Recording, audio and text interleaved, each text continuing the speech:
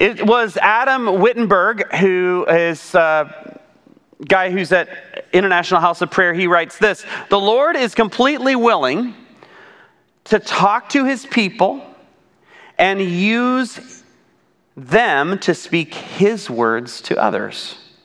All it takes is a teachable heart, a mustard seed of faith, and a willingness to step out. And for some of you, hearing God's voice doesn't feel very easy. You're like, all it takes. I've been trying to do this, Andrew, and this is really difficult.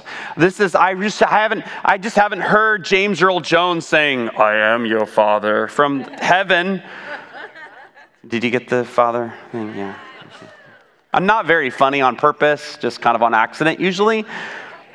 But for you, perhaps getting these spontaneous thoughts from God, you're still learning, and it's okay. And we're going to learn with you. And this is part of the beauty of walking with Jesus. Giving him your life, inviting him to be the boss, and then his Holy Spirit living inside you and speaking straight to your spirit. So as we're learning, we're going through this series called Still Small Voice. We have a couple weeks left, and then we're going to transition and talk about some other things. But it occurred to me that in talking about hearing God's voice and discerning what it sounds like, we should probably talk a little bit about the gift of prophecy. And what is the gift of prophecy? Really glad you asked. I have my own little definition here. The gift of prophecy is telling someone something that God has spontaneously brought to mind. Oftentimes when God speaks, it's just this idea that just pops into our head seemingly out of nowhere. And so this idea of telling someone else what God has shown you, well, some people would even say that this doesn't happen any longer, that somehow this gift ceased. We'll talk a little bit about that in a few minutes. But I'm here to tell you that I have experienced this gift, both in giving words that I believe are from God and receiving them. And it has made my life so much more rich. And I'm not on my own, because as we are going to look at 1 Corinthians 14 mostly today, 1 Corinthians 14 is all about this gift of prophecy. It also talks a lot about tongues, which we'll talk about a different Sunday. I'm actually kind of gearing up to teach on the gift of tongues, because it's just so misunderstood and so many people are freaked out by it. We'll talk about that in a very near date. I haven't picked the date yet, but we'll talk about that. But in the midst of this, there's 3 chapters that kind of hold together. 1 Corinthians 12, 13, and 14. They talk all about spiritual gifts. How once the Holy Spirit's living inside you, he begins to give you gifts to be able to do certain things under the power of the Holy Spirit that you couldn't do before. And so these gifts and the conversation about these gifts in 12 through 14, right in the middle is this chapter about love in 1 Corinthians 13. If you've ever been to a wedding, maybe you've heard the pastor or the person officiating use those verses. Love is patient, love is kind, love does not brag, it does not boast, it does not take account of wrong suffered, but rejoices with the truth, and it goes on and on. That's all in the context of how important love is to the gifts. And that if you've experienced the spiritual gifts without love, you have heard a clanging cymbal without the music, right? And that's what 1 Corinthians 13 says. So I just want you to keep that context in mind as we're looking through in these verses from 1 Corinthians 14. So what is this gift? Well, what does Paul say about the gift of prophecy? He actually desires all of us to pursue after this gift. It says in 1 Corinthians 14, verse 1, follow the way of love. Remember, chapter 13 was all about love. Follow the way of love and eagerly desire gifts of the Spirit, especially prophecy. Well, that makes it pretty clear. I don't think you have to be a Bible scholar to figure out that Paul really wants us to experience this gift. He wants us to be able to hear things from God and share them with others. And close to the last verse in the whole chapter, verse 39, therefore, my brothers and sisters, be eager to prophesy. It's interesting when you see something echoed over and over, that repetition. This is an important thing we need to pay attention to. So the idea of being eager to prophesy. Well, why would we want to be eager to prophesy? It's because of the fruit that's born through this gift. So let me tell you about somebody very special in my life. Gotta love that picture on the left. That is the 90s called and they want their Paisley back. That's me. I know you don't recognize me. With my grandmother. So my grandmother, who was very short but very sweet, loved spending time with grandma over the years.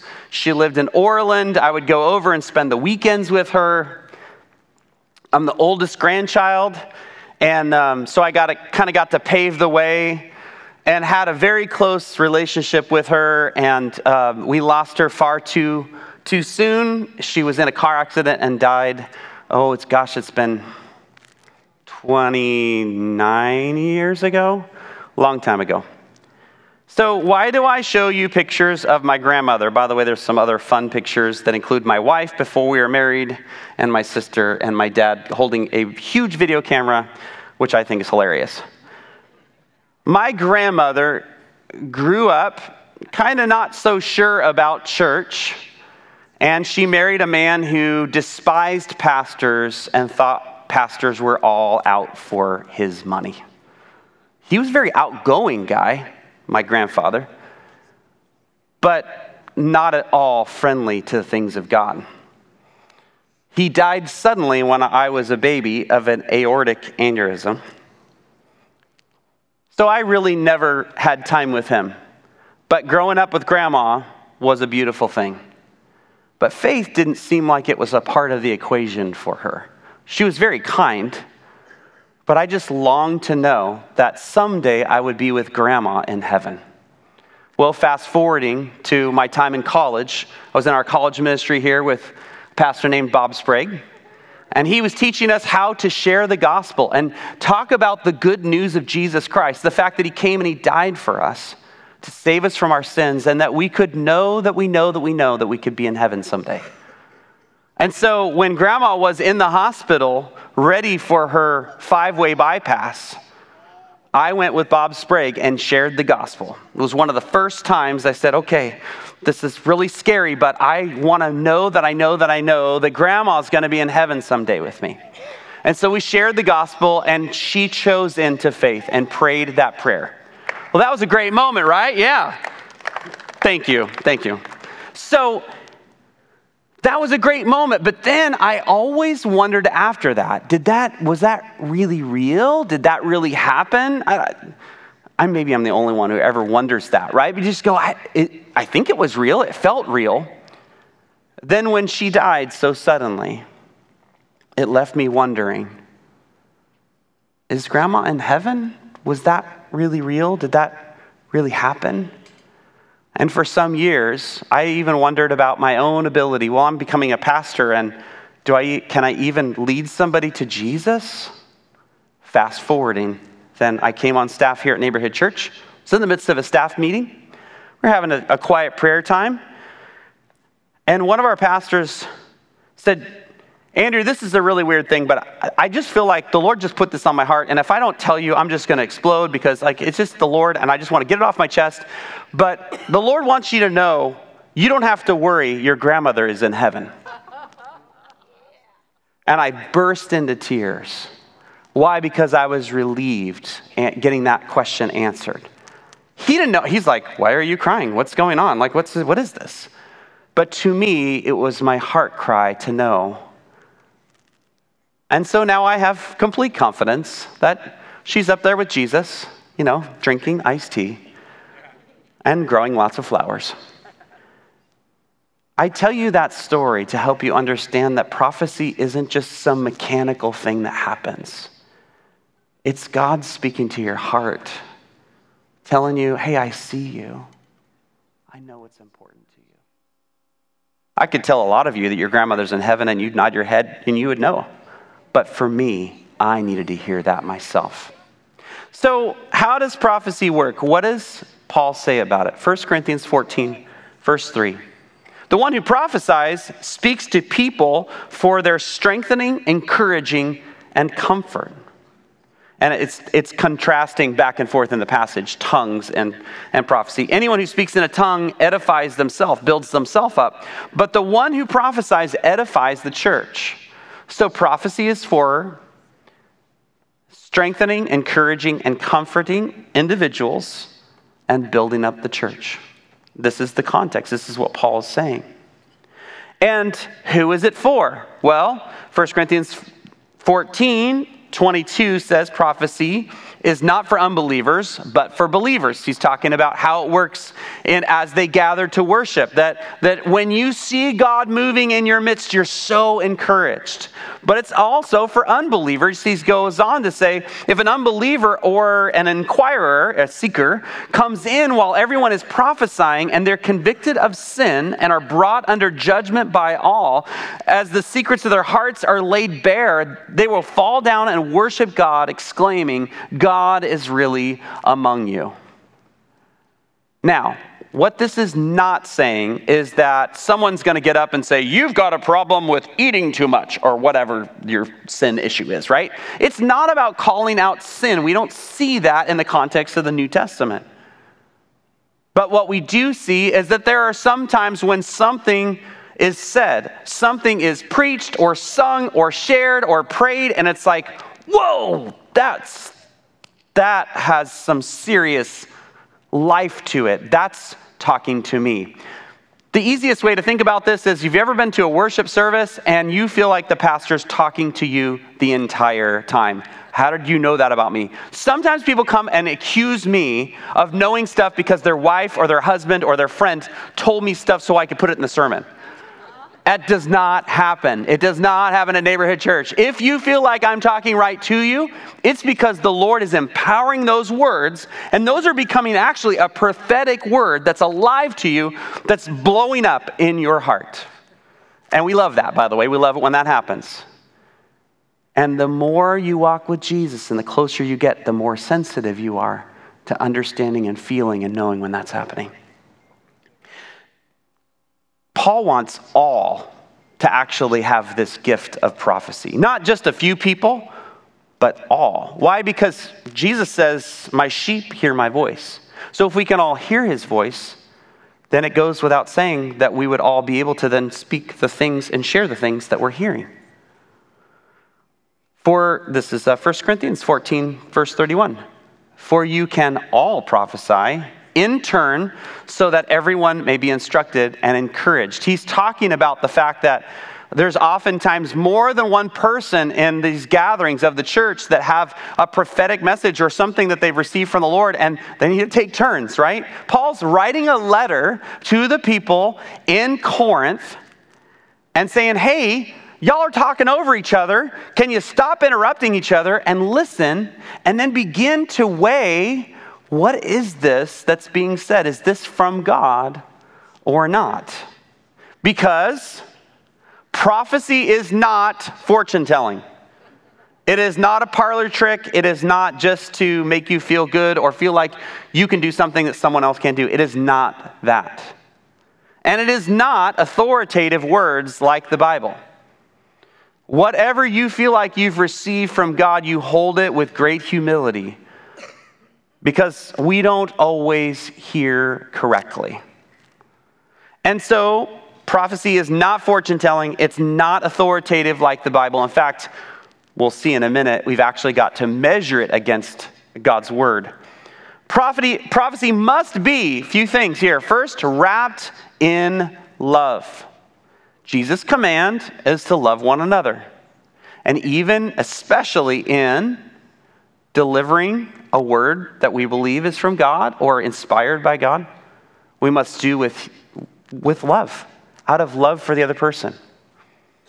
It seems so simple, but if you take love out, it ruins everything. Secondly, prophecy must be humbly packaged. I talked about our 4 building blocks of a posture of hearing God's voice. Humility is one of those. It says, I'm going to submit this to you and ask you to measure whether this is God or not. Because I'm not pretending to be God or pretending that I always hear God perfectly. Sometimes I get it a little bit messed up. Number 3, you're submitting it to others to test for accuracy. Like, hey, you test it. You let this, see if this lands right. You see if it measures up with what God's already been saying. And then lastly, allow the receiver to decide how to apply the word. Oftentimes, I will get a picture or something, and I just give it to the person. I just am seeing this in prayer. I'm seeing you, at work, but I don't exactly know what it means, and I'm just going to let you kind of determine what that is. Because there's sometimes in words or pictures that we see that we're supposed to share with others, there's metaphor. Metaphor has some nuance to it, some timing to it, and some understanding that's important. Let me tell you a story about these three humans. This is Asmon, who runs an architectural firm in Northern Ireland.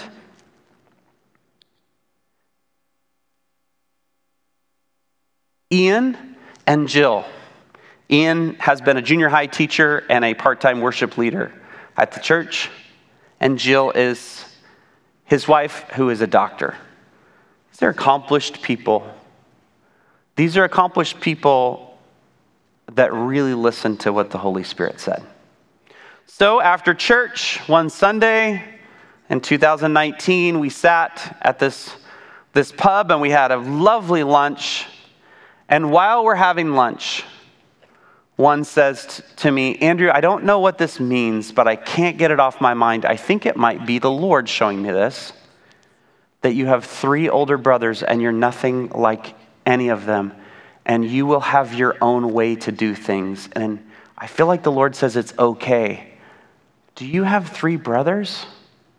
If you know me, you know I don't have any brothers at all. I have 1 younger sister. But immediately the Lord showed me, he revealed to me who those 3 older brothers are. Their names are Ken, Dennis, and Larry. The 3 senior pastors that preceded me here at Neighborhood Church. That's a metaphor for the fact that the Lord's saying, Andrew, I see you. You don't have to do it like they did. It's hard to figure out who you are. It's hard to figure out how you're supposed to walk out the things that God's called you to. And it's easy to compare yourself to those who have gone before you. But so many times, prophecy is about releasing you into your identity, reminding you of who God says you are. Sometimes it's reminding, and sometimes it's introducing the idea that will be reminded later because the Lord is a repeating God. I want that to get stuck in your head, by the way. The Lord is a repeating God because he doesn't want you to miss it. Well, the interesting thing about prophecy is sometimes we don't hear right. We hear part, we don't hear it exactly right. Where's an example from that in the scriptures? Well, think about Paul in the book of Acts, and he's cruising around. There's already been some prophetic words through Ananias that he is going to suffer greatly for my sake. That's what Ananias prophesies. So we already know suffering is going to be in God's plan for Paul, which is crazy that God has a plan for suffering. That for a totally different sermon. But then the guys at Tyre and then Agabus come forward and say, you're going to go to Jerusalem and the Jews are going to arrest you and then you're going to get thrown into a Roman jail. And that's like a prophetic word. Don't go there. And Paul goes up anyway. He does end up almost getting killed by the Jews. You could read it in Acts. And the Romans think he's a criminal, so they kind of rescue him, but they put him in jail. And then he ends up being in Caesarea for about 2 years-ish, and then kind of makes his way, and he ends up in a Roman jail eventually. It would be really easy for someone to say, Agabus, guys in Tyre, you got it wrong. The Jews didn't arrest him, see? I'm going to throw this whole word out. But what happens? Paul does, in fact, get jailed. And so is Agabus seeing a group of Jews that are maybe, have a lot of animosity toward Paul when he's in a Roman jail later? And he says it and it comes out differently? We don't know. But what we see is Paul saying in 1 Thessalonians, hey, don't quench the Spirit. That is the Holy Spirit in 1 Thessalonians 5:19. Do not treat prophecy with contempt, but test them all, and hold on to what is good. This is such a critical verse. If there was one verse I want you to put in your pocket and take with you, it's this one. Why? Because it's easy for us to quench the Spirit and despise prophecy. Depending upon how you grew up, prophecy might sound scary. You might think it's a way that people will manipulate you by saying, God said this, and then you're stuck. I can't disobey God. I'll just do that. And it can be mishandled and misused. This gift is like a power tool, right? I can take my skill saw and I can cut my leg off or hurt you because I'm careless, or I can build a house. Well, probably I have to have some more tools, but that would be something that I could build things with. And the gifts are this way. They can be dangerous in the hands of those who don't know how to use them. And that's why humility is so important and working together as a body. This is not a solo sport. This is a team sport. And so we're not going to treat prophecy with contempt, but we're going to test them all. Why would we test them? Because they're not perfect. Because people hear wrong. Because sometimes what they feel like they saw, they don't say right, and then it gets a little bit muddled. But God still can use it. He still can work, and it indicates that you got to test what you hear. You can't just take it, well, that person really walks with Jesus, therefore this must be right. No, maybe they were eating too much pizza the night before. Test it. This means you're looking for confirmation. You're looking for the God of repeating to be repeating that in different times. And then you hold on to what is good. In other words, you might get a word that's not 100% what you feel like is 100% accurate, but you hang on to the part that's good. Now, I was talking to my friend last week, and I won't say her name, but she was talking about getting a word, and there was a specific word that when she was pregnant, she was going to have a son, and her son was going to lead her into these certain things, gifts. And so when she had a daughter, she was like, well, that must have been wrong, right? I don't know that she said that. That's my words, not hers. And yet, years later, when she was involved in some overseas work, she found that one of the young men who were working with her called those gifts out and said, the Lord has already put this in you. And because of their culture, they called this couple mom and dad. So here is a son who is calling out that gift and living that out, right? It would be really easy to go, oh yeah, well, I have a daughter. That's not the right word. So test it all. Sometimes there's something very good, even if it seems like it's wrong, as far as a little bit off. 1 Corinthians 14, verse 29 says, 2 or 3 prophets should speak, and the others should weigh carefully what is said. This is just to underline the idea that we weigh what we hear. You don't just take it and just run with it. You pray into it. You marinate on it. You allow the Lord to begin to confirm that. 1 Corinthians 13, verses 9 and 10 says this, for we know in part and we prophesy in part, but when completeness comes, what is in part disappears. I memorized this verse in a completely different version, so this feels weird. But what is important here for us to take away? We only get part of the picture when we speak a word of prophecy. We don't see everything like God does. And yet, some people have used this verse to say, see, we don't do this. It's all disappeared. These gifts have ceased.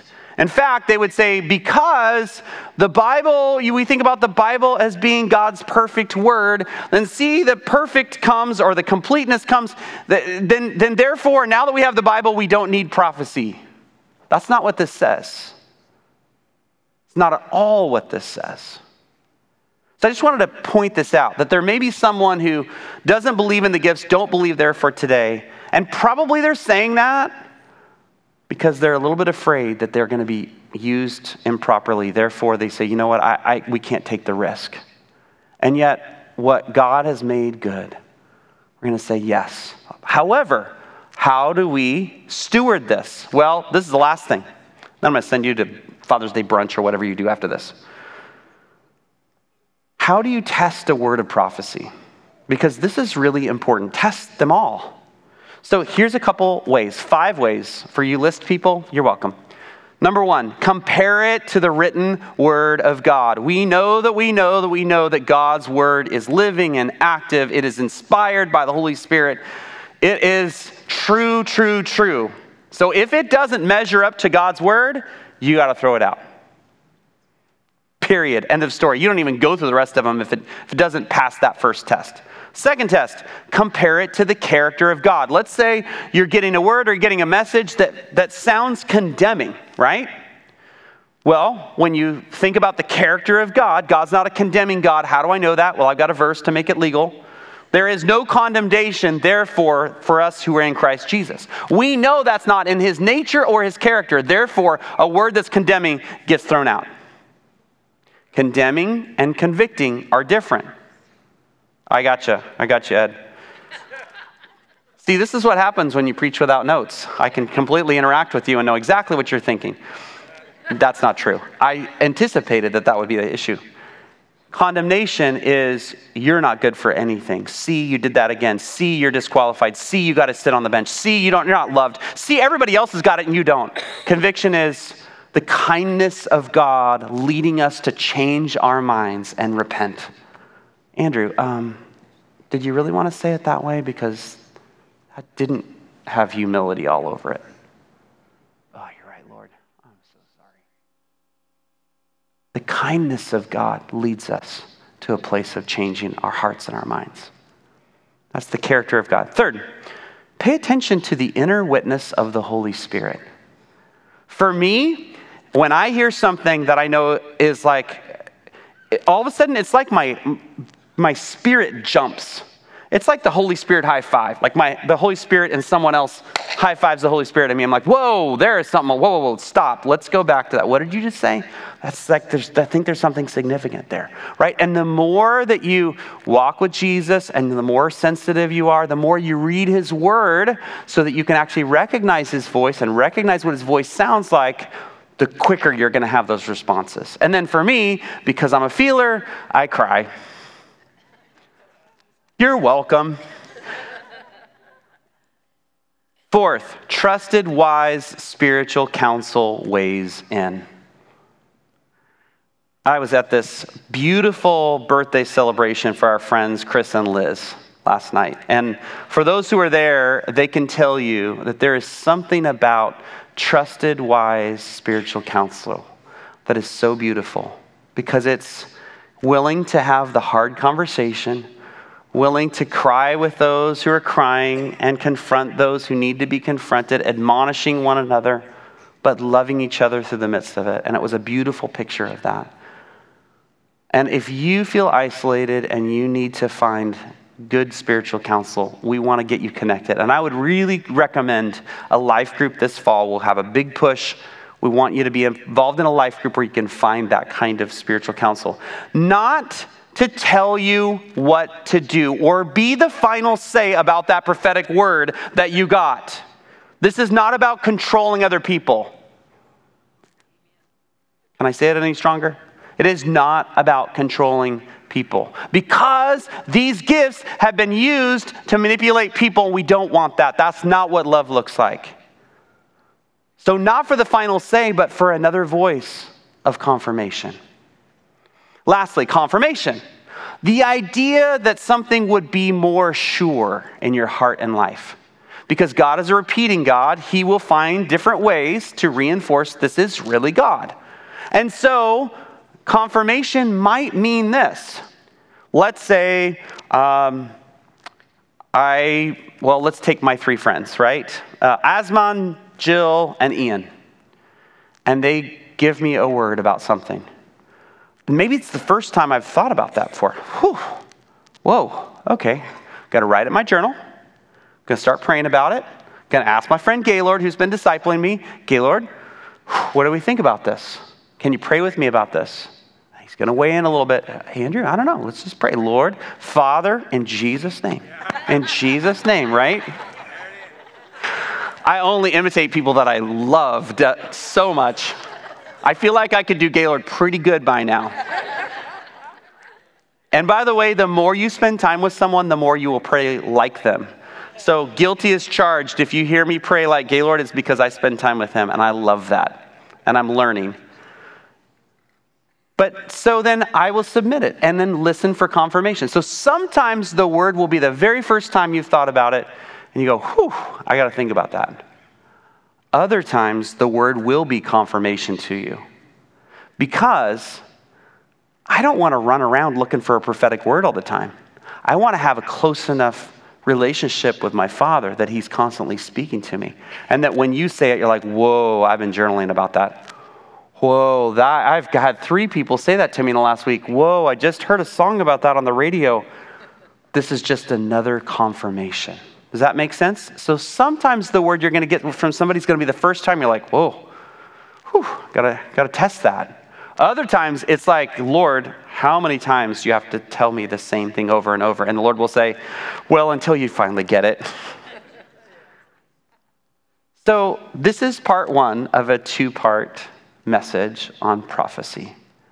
Next week, we'll talk more about, well, what happens when you get prophecy wrong? What is our protocol? What are things you shouldn't do? And probably some testimonies. But I want to challenge you more than anything to go deep with Jesus. Because prophecy should be just like a bonus condition where you get to hear what God's thinking through someone else, and he's affirming you, he's encouraging you, he's strengthening you, he's comforting you through someone else. And that really what you're entitled to is his presence and receiving from him. So would you stand with me? And I'm going to close this up here. Reminder, birdhouses. If you have Bulgarian birds in your yard like we do, we already got a birdhouse. You should get a birdhouse. They're in the lobby. Prayer folks, if you come down forward. Folks who pray, and we'll talk about this next week, are learning. I know there was a class last week about hearing God's voice as we're praying for others and listening prayer. We'll talk about that next week as we talk about prophecy for the second time. But Lord Jesus, thank you for your goodness over us.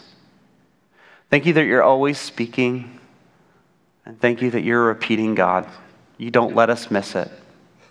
I pray, Lord, for those who have been afraid of this gift or thought it was some kind of parlor trick, God, that you would show them, have them have an encounter with you in this way so that they could see how beautiful this gift is, how powerful it can be, and how much it makes us feel seen and loved.